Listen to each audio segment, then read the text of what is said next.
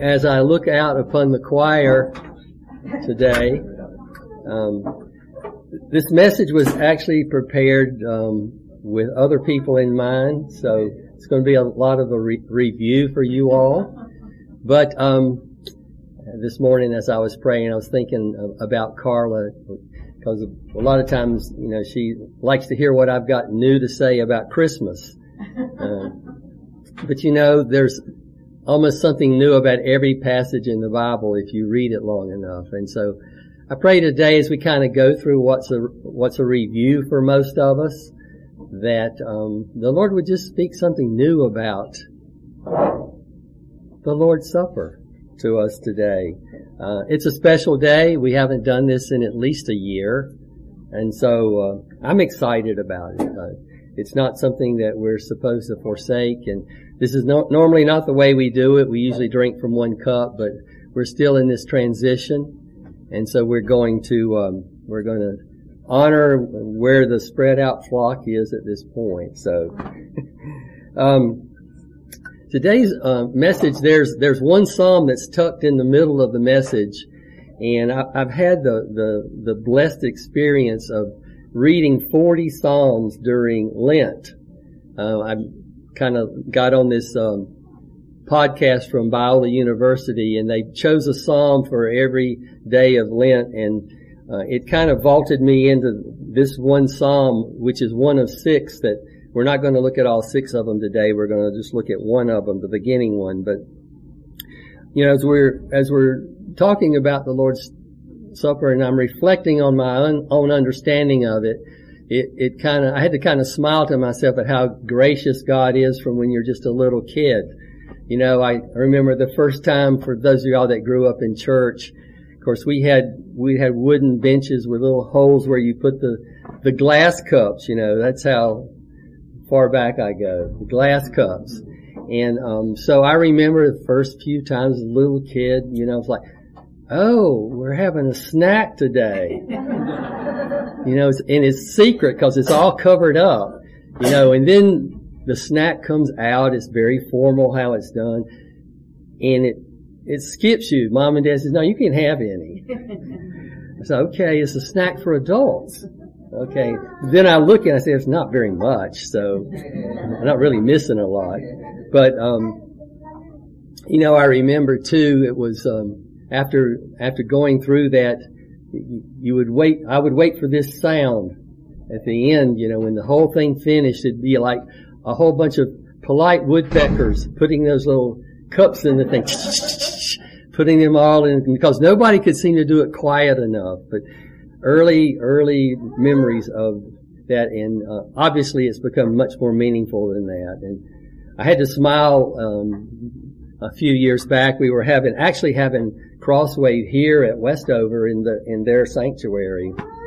We had a time where there was reflection and people were walking through things, and we were having the Lord's Supper that night. And so I had the 6 electrons that particular year, and so they're some of the first ones up, you know, to get their Lord's Supper. And so it's a time of quiet. There's music, and one of them runs up to me. I'm sitting on the second row, and he just whispers in my ear, "Hey, Mr. Preston, can I get seconds on the bread?" I'm thinking, well, let's just see how things go, you know. So God's so gracious to us all, you know, as we grow in our understanding of this. And you know, my heart today, just to follow on Bill's prayer earlier, is the Lord show you something new about this. It may be nothing I have to say, but He can speak to us, each one of us. And so we're going to go through scriptures that you've read many, many times, but listen and see what God has to say in that scripture. Maybe there's a connection between the one in Exodus 12 and the ones in Matthew and Luke that you've never made. But God's Spirit would teach us these things anew. And so as we prepare for this, you know, I just trust that there'd be more and more and greater understanding for us. as we move into this really special time. You know, it goes way back to the call of Abraham. You know, God called him and said, I want you to leave your family and come to a place that I will tell you about. And so he says, as he steps out to do these, he says, I'm going to bless you. I'm going to make your name great.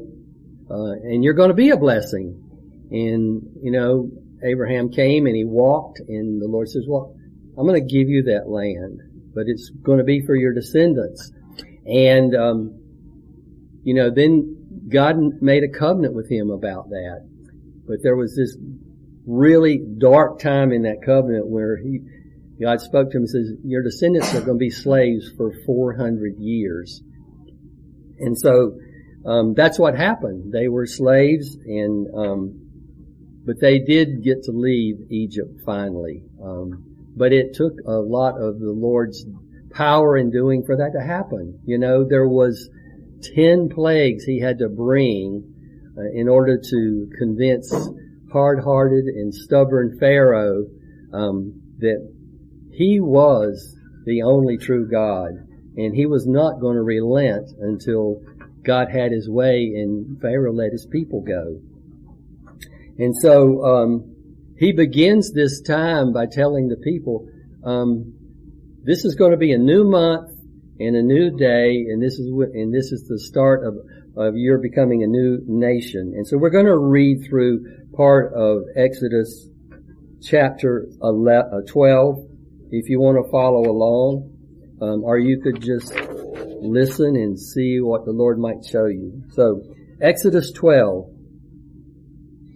While the Israelites were still in the land of Egypt, the Lord gave the following instructions to Moses and Aaron. From now on, this month will be the first month of the year for you.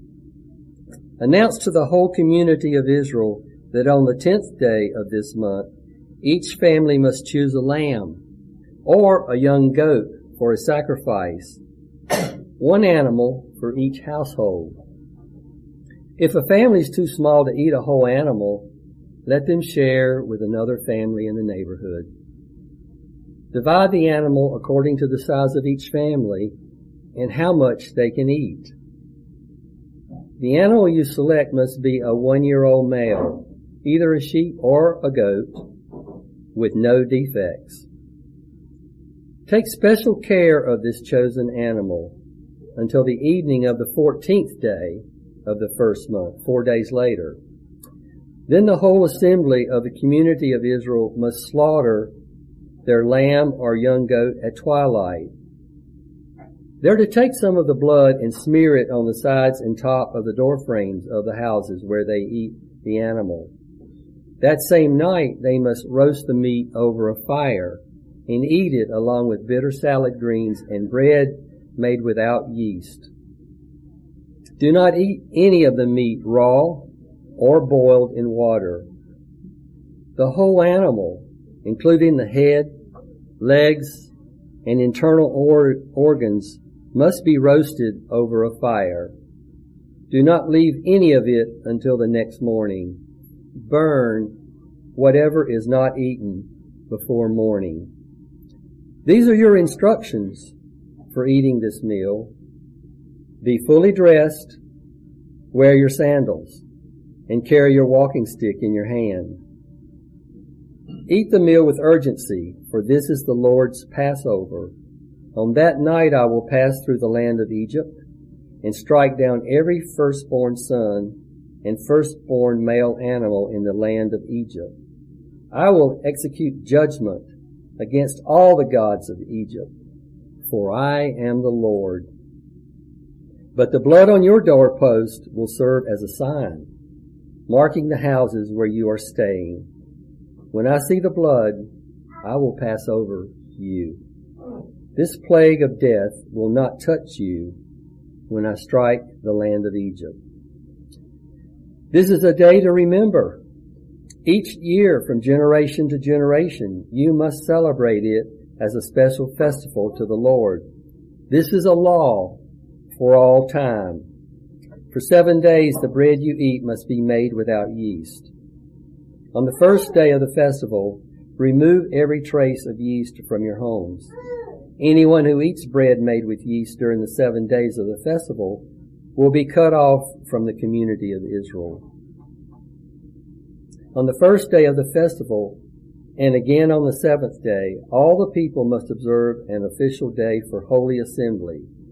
No work of any kind may be done on these days, except in the preparation of food. Celebrate this festival of unleavened bread, for it will remind you that I brought your forces out of the land of Egypt on this very day. The festival will be a permanent law for you. Celebrate this day from generation to generation. So they were to select a lamb that was perfect. They were to keep that lamb for 4 days. Then they were to kill it. Take the blood from the lamb or the goat, smear it on their doorpost, and then roast the whole animal. Funny way to have to eat with your sandals on and the staff in your hand, ready to go. All acts of faith. There are other scriptures say not to go outside the door once you're in until the death angel has passed. So this is the beginning of a new nation. Slaves turned into a nation. Slaves turned into the people of God. The blood of the Passover was that thing that distinguished the people of the world from the chosen people of God. And it marked their redemption from slavery in Egypt, which so many generations had experienced. Hope for what was promised Abraham probably wasn't spoken of that much because it was so long ago. But God remembered. He remembered His promise and the covenant, and He remained faithful to that and gave to them what He promised Abraham. So they were commanded to remember this year after year. And guess what? Like all the other things God asked them to do, they didn't obey it. There were numbers of years through the history of Israel that they forgot to remember this. But you know, it was picked back up. It's still remembered today. Lots of Jews still remember this Passover. It's called the Seder now. It was remembered at the time of the Roman occupation of Israel because we have it recorded in the Bible. And so Jesus and His disciples, being obedient Israelites, also did the same thing. But over time, there became a tradition with it, just like we have a tradition. And that tradition seemed to orb around 4 different cups, 4 cups of wine. And those 4 cups were the cup of sanctification, which in that time it was just a special cup that says we're setting apart this meal to be something very special. Then there was a cup of plagues where they remembered all the plagues that God put on the land of Egypt, and they recited those. And then there was the cup of salvation. This, interestingly, as I understand it, was the cup that was taken after the meal, and is the cup that Jesus referred to as being the cup of the new covenant. And then there was also a cup of praise, where after that cup they sang a hymn. And so this is what that meal consists of even today in the Jewish community.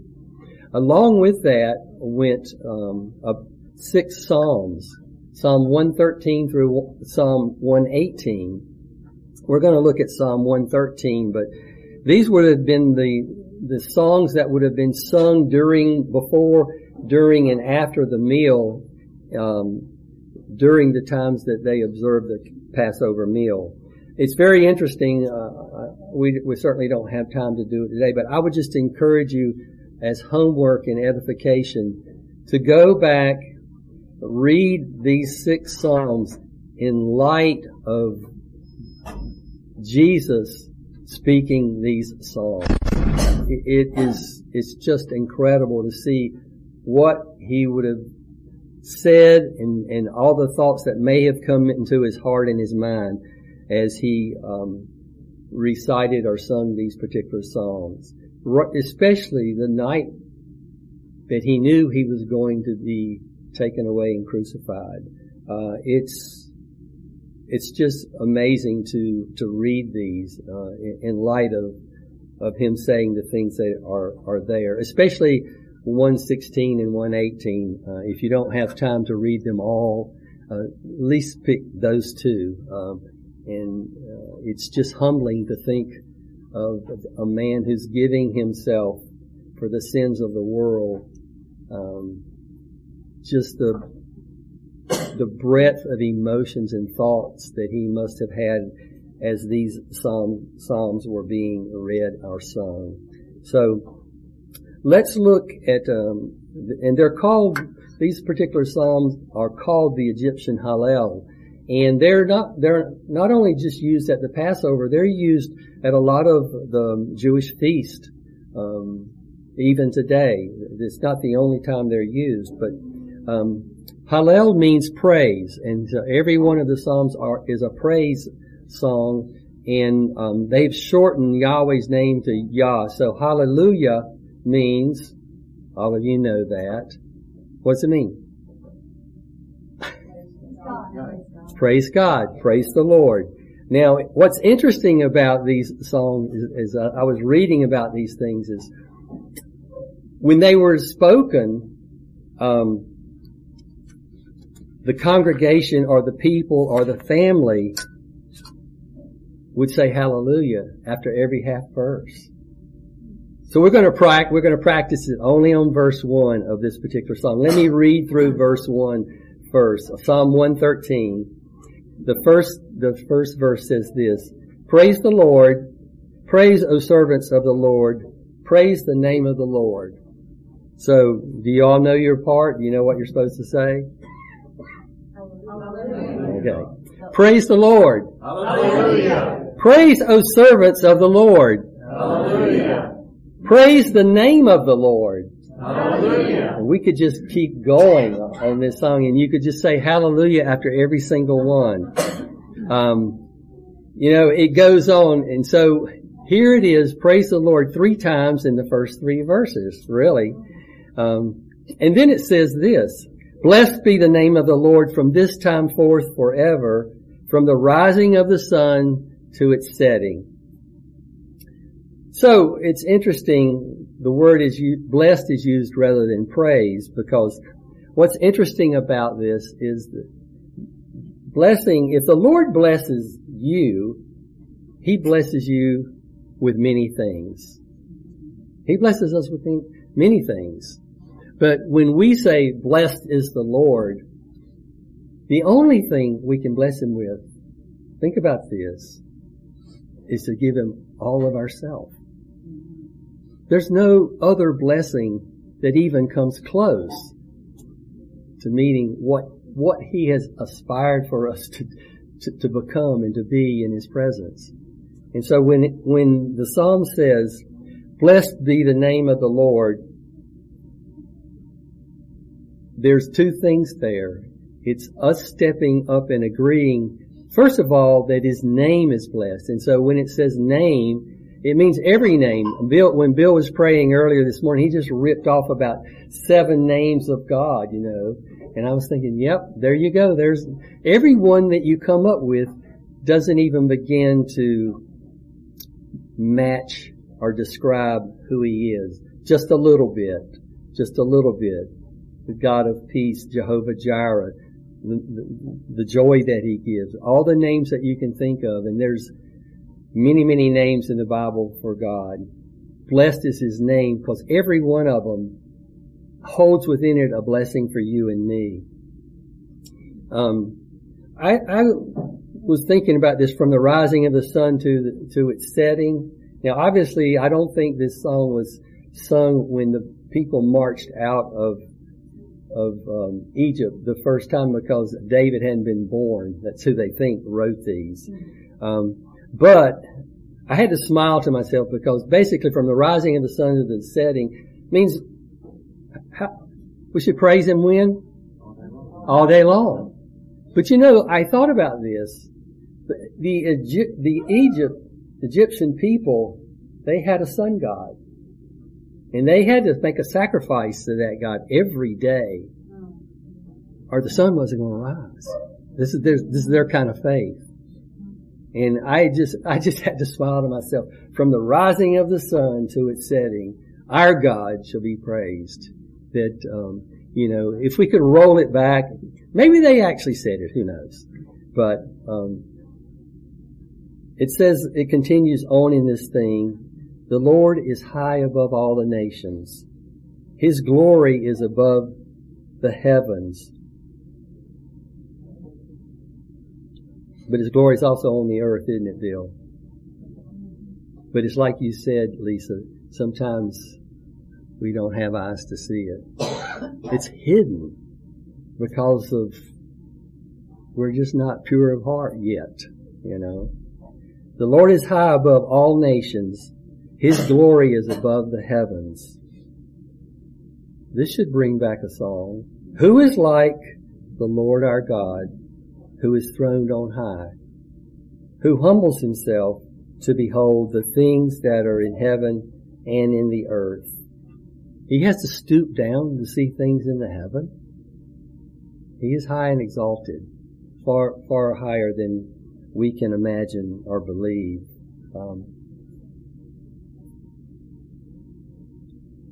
Who is like the Lord our God? There is none that's like Him. Spurgeon wrote this about that particular thing. He says, the challenge will never be answered. So it's a question. Who is like the Lord our God? Can anybody name anybody? So Spurgeon says, the challenge will never be answered. None can compare with Him for an instant. Israel's God is without parallel. Our own God in covenant stands alone, and none can be likened to Him. Even those whom He has made like Himself in some respects are not like Him in the Godhead, for His divine attributes are many of them, incommunicable and inimitable, whatever that word means. I didn't look it up. Does anybody know what inimitable means? Roger, look that up and let us know, okay? Nobody can compare to our God. Nobody.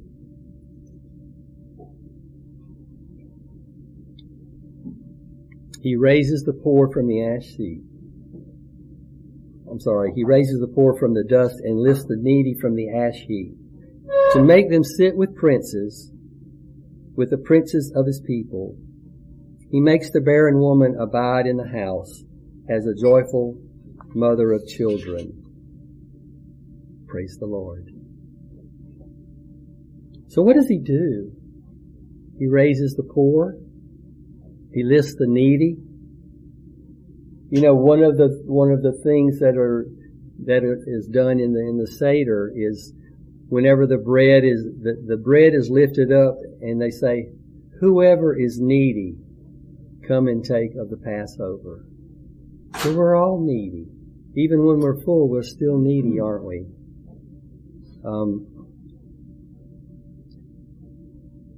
Are you poor in spirit? Sometimes we're poor in spirit. He raises the poor from the dust. And He lifts the needy from the ash heap. This is where people that had nothing lived. Today they call it a garbage dump. People that live on the garbage dump. And look for things that they can sell or things that they can eat. These are the kinds of people that we find ourselves at times in our life. And this is how low the God who sits above the heavens and the earth will stoop to behold us. Not only to behold us, but reach out and give us a hand. And He doesn't just move us over into a shanty town somewhere. He makes us sit with princes. I don't know about you, but I kind of sometimes think I might be a little bit uncomfortable with very elite, rich people, the royalty. But God, He just invites, come on in, get with the rest of the royal people. And you think about the early church. The rich people associated with the poor people. They all had things in common. So those that were poor in the Lord, they were just as equal with the wealthy. And I think they had that kind of attitude towards one another. They really did. He makes the barren woman abide in the house as a joyful mother of children. Some of the commentaries say that this particular phrase was really about Israel. Israel was barren at the time. They were just slaves. But He was taking them to a place that they could call home. And you know, you and I have been in the same place. We've been barren. We haven't always had and done works prepared beforehand for us. Because I don't know about you, but we've all worked at our own righteousness, which God says are dead works. So, in some ways, there's a barrenness that's been in our life before we came to know Him. So this is just the first of 6 wonderful psalms that not only the Jewish people, but they're all set one right after the other, and they all speak towards thanksgiving and joy for God's deliverance of His people. So how do we get from there to Jesus and the New Testament? Well, his last visit to Jerusalem, what we celebrate as Palm Sunday, was also the same day that in the Exodus the little lamb was chosen. It's the same day. Kind of seems like, how could God keep track with that kind of stuff? Is that too hard for God? That He would orchestrate it? That it'd be the same day? The 10th of Nisan?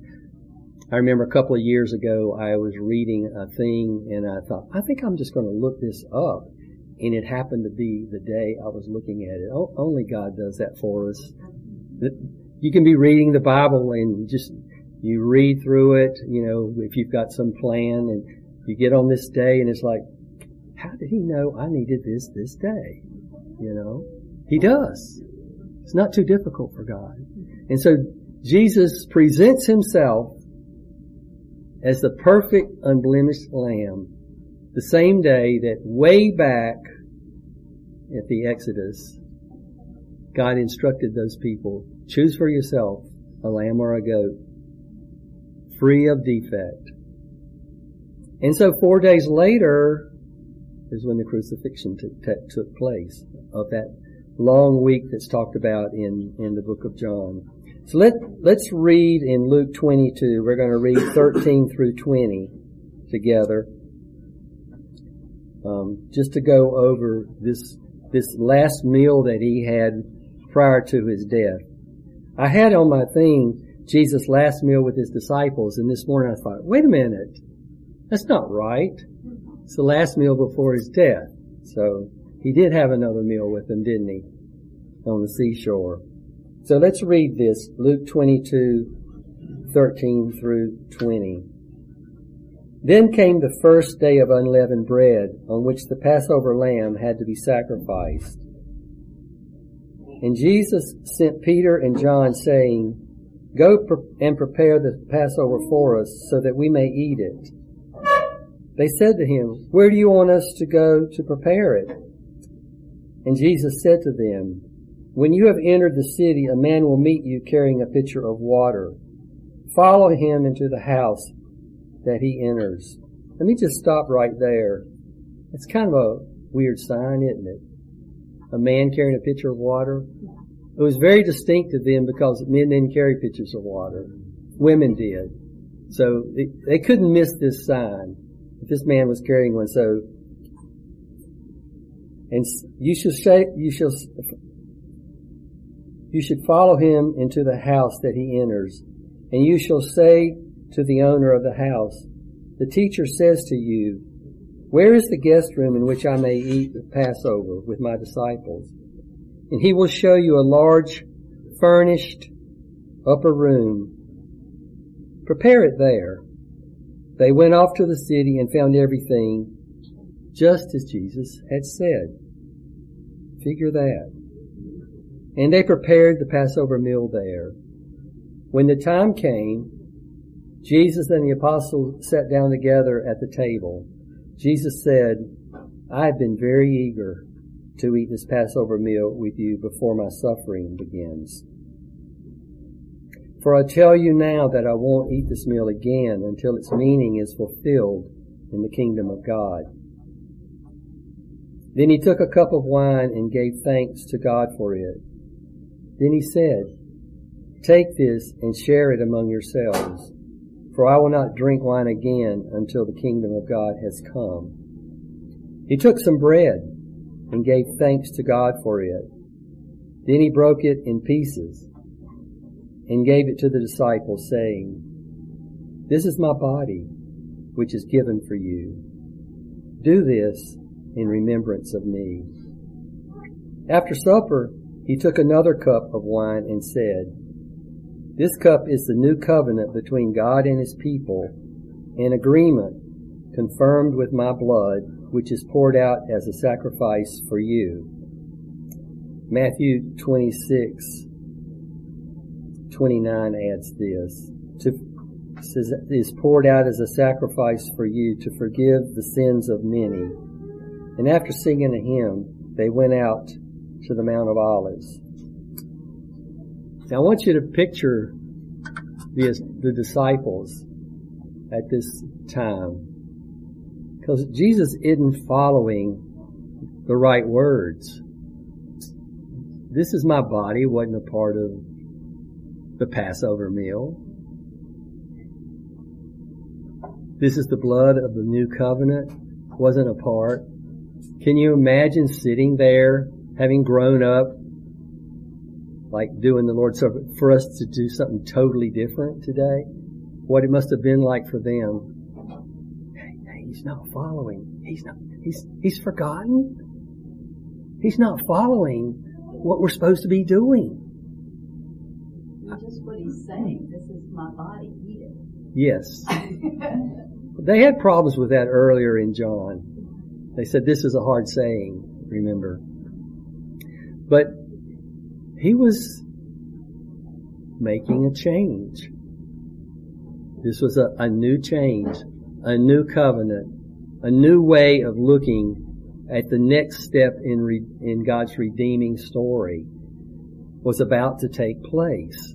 And he was making that point. I can remember, and I know I've been guilty of this. One of the new things that I picked up this particular time, because I am sure that I've said, this is his body broken for you. It just comes out that way sometimes. It doesn't say that. In your Bible may say it, but if you read all of them, it says, my body which is given. And, I began to think about that. It wasn't broken. His legs weren't broken. He may have had a broken heart about the whole thing, but his body was not broken. His body was given. You know, when you think about that, think about what he was saying, because, you know, he went to the Garden of Gethsemane. They came with the torches and their swords and their ropes and stuff. And he just says, I am he, and they all fall over like a bunch of bowling pins. You know, he says, I can call down a legions of angels anytime. Anytime. And so it was just interesting to me that he wholly gave himself. Even after the struggle in Gethsemane of the cup that he was to partake,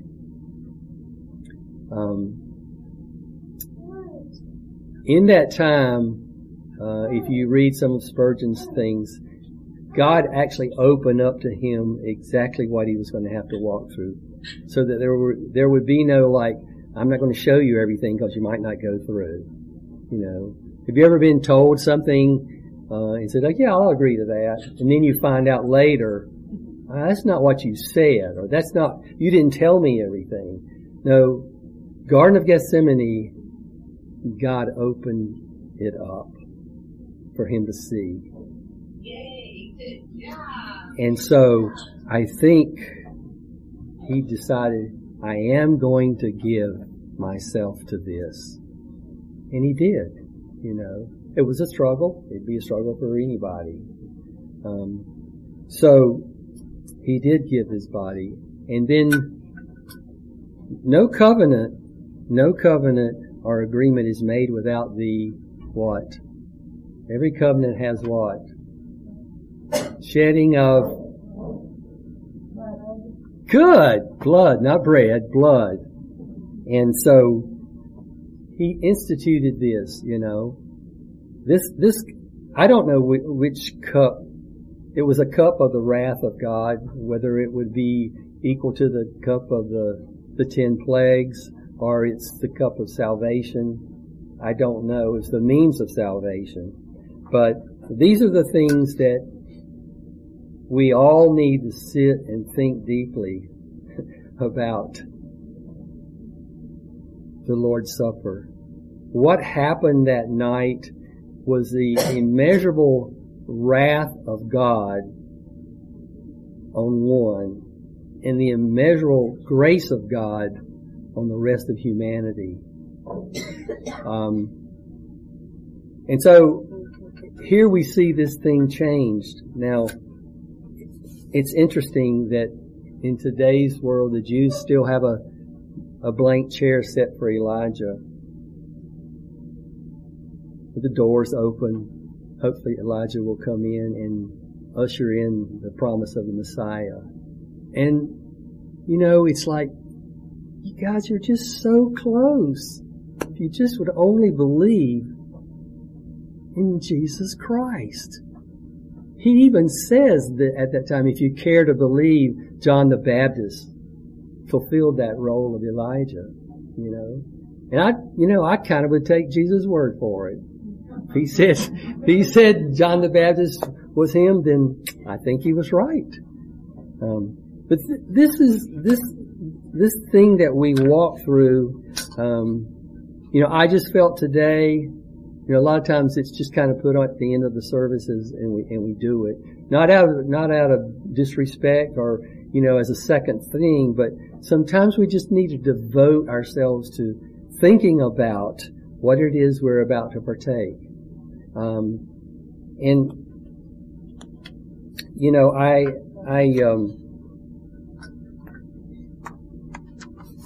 one of the things that I was thinking that we always need to make clear at a time like this is, well, who can partake? Is this Gateway's supper?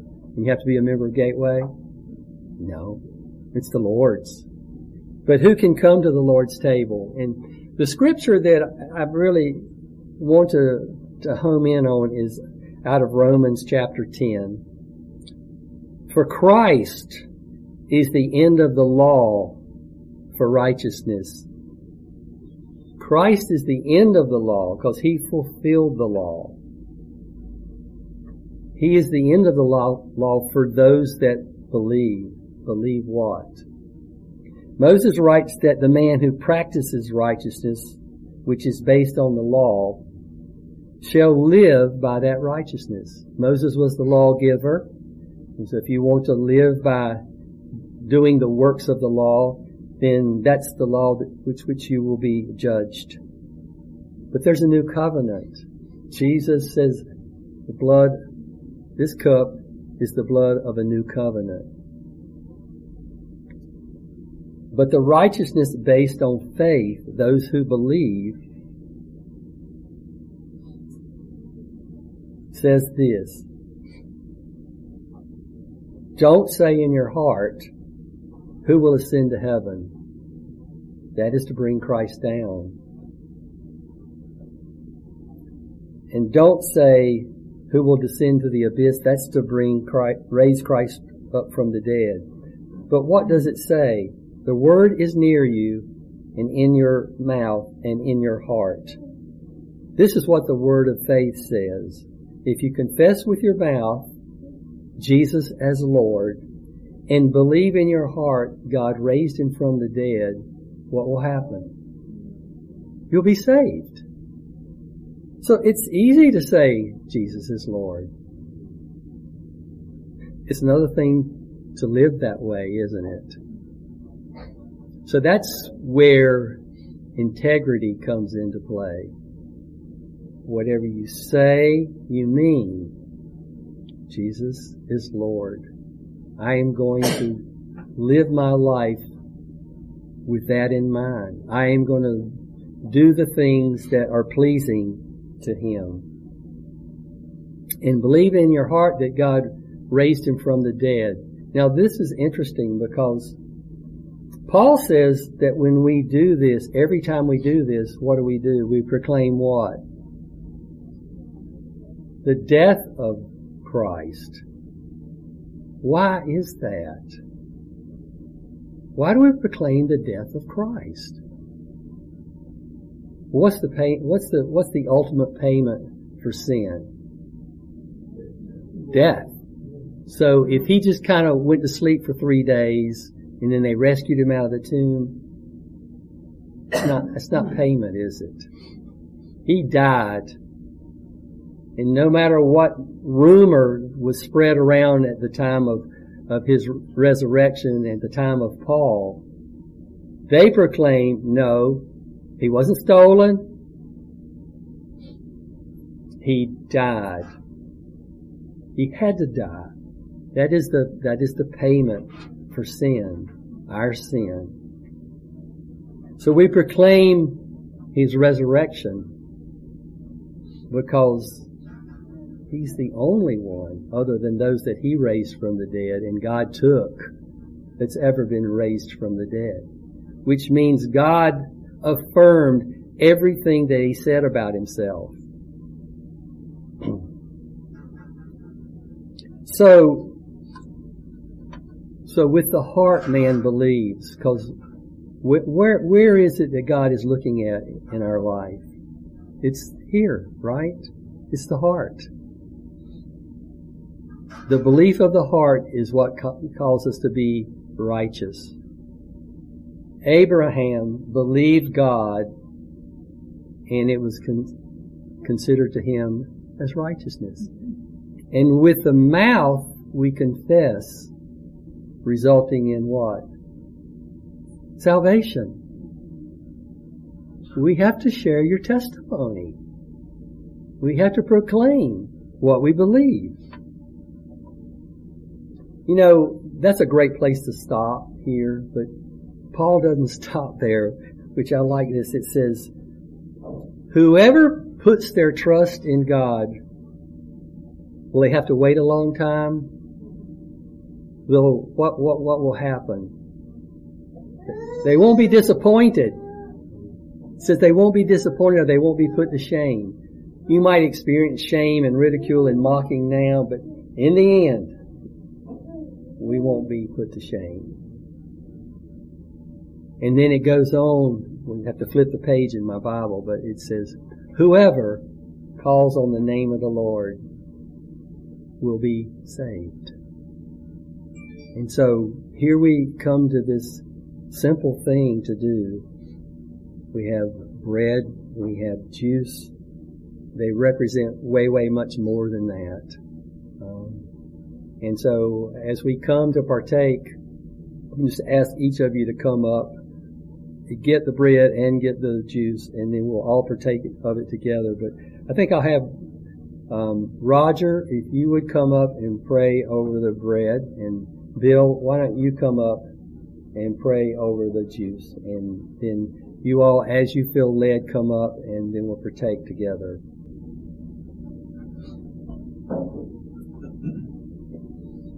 Thank you, Roger. Bill.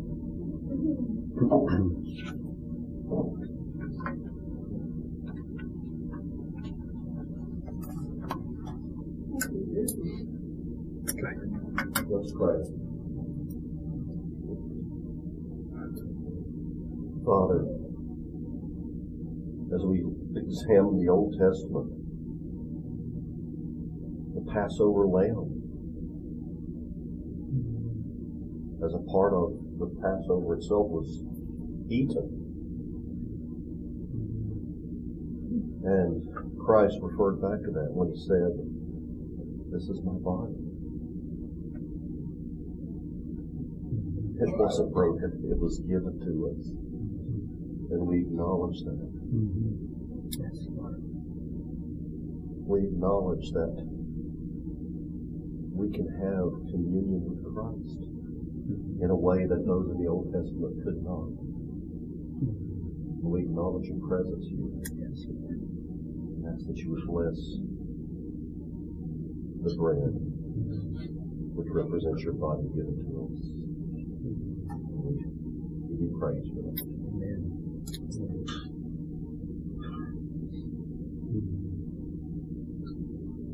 We ask you to remind us again of the blood and what the shedding of the blood meant, and how the shed blood was even used to cover so many of the implements in the temple, to show a covering over sin, showing a washing away of sin. Or there's no forgiveness of sin without the shedding of blood. Or as we take this today, my Lord, for a mighty move of your Spirit within us to realize and give you thanks, or to say hallelujah, or that you've taken our sin away from us. And that when Satan accuses us, all we have to do is agree with him. Yeah, that's the way it was, but it's no longer that way. Because of what Jesus has done.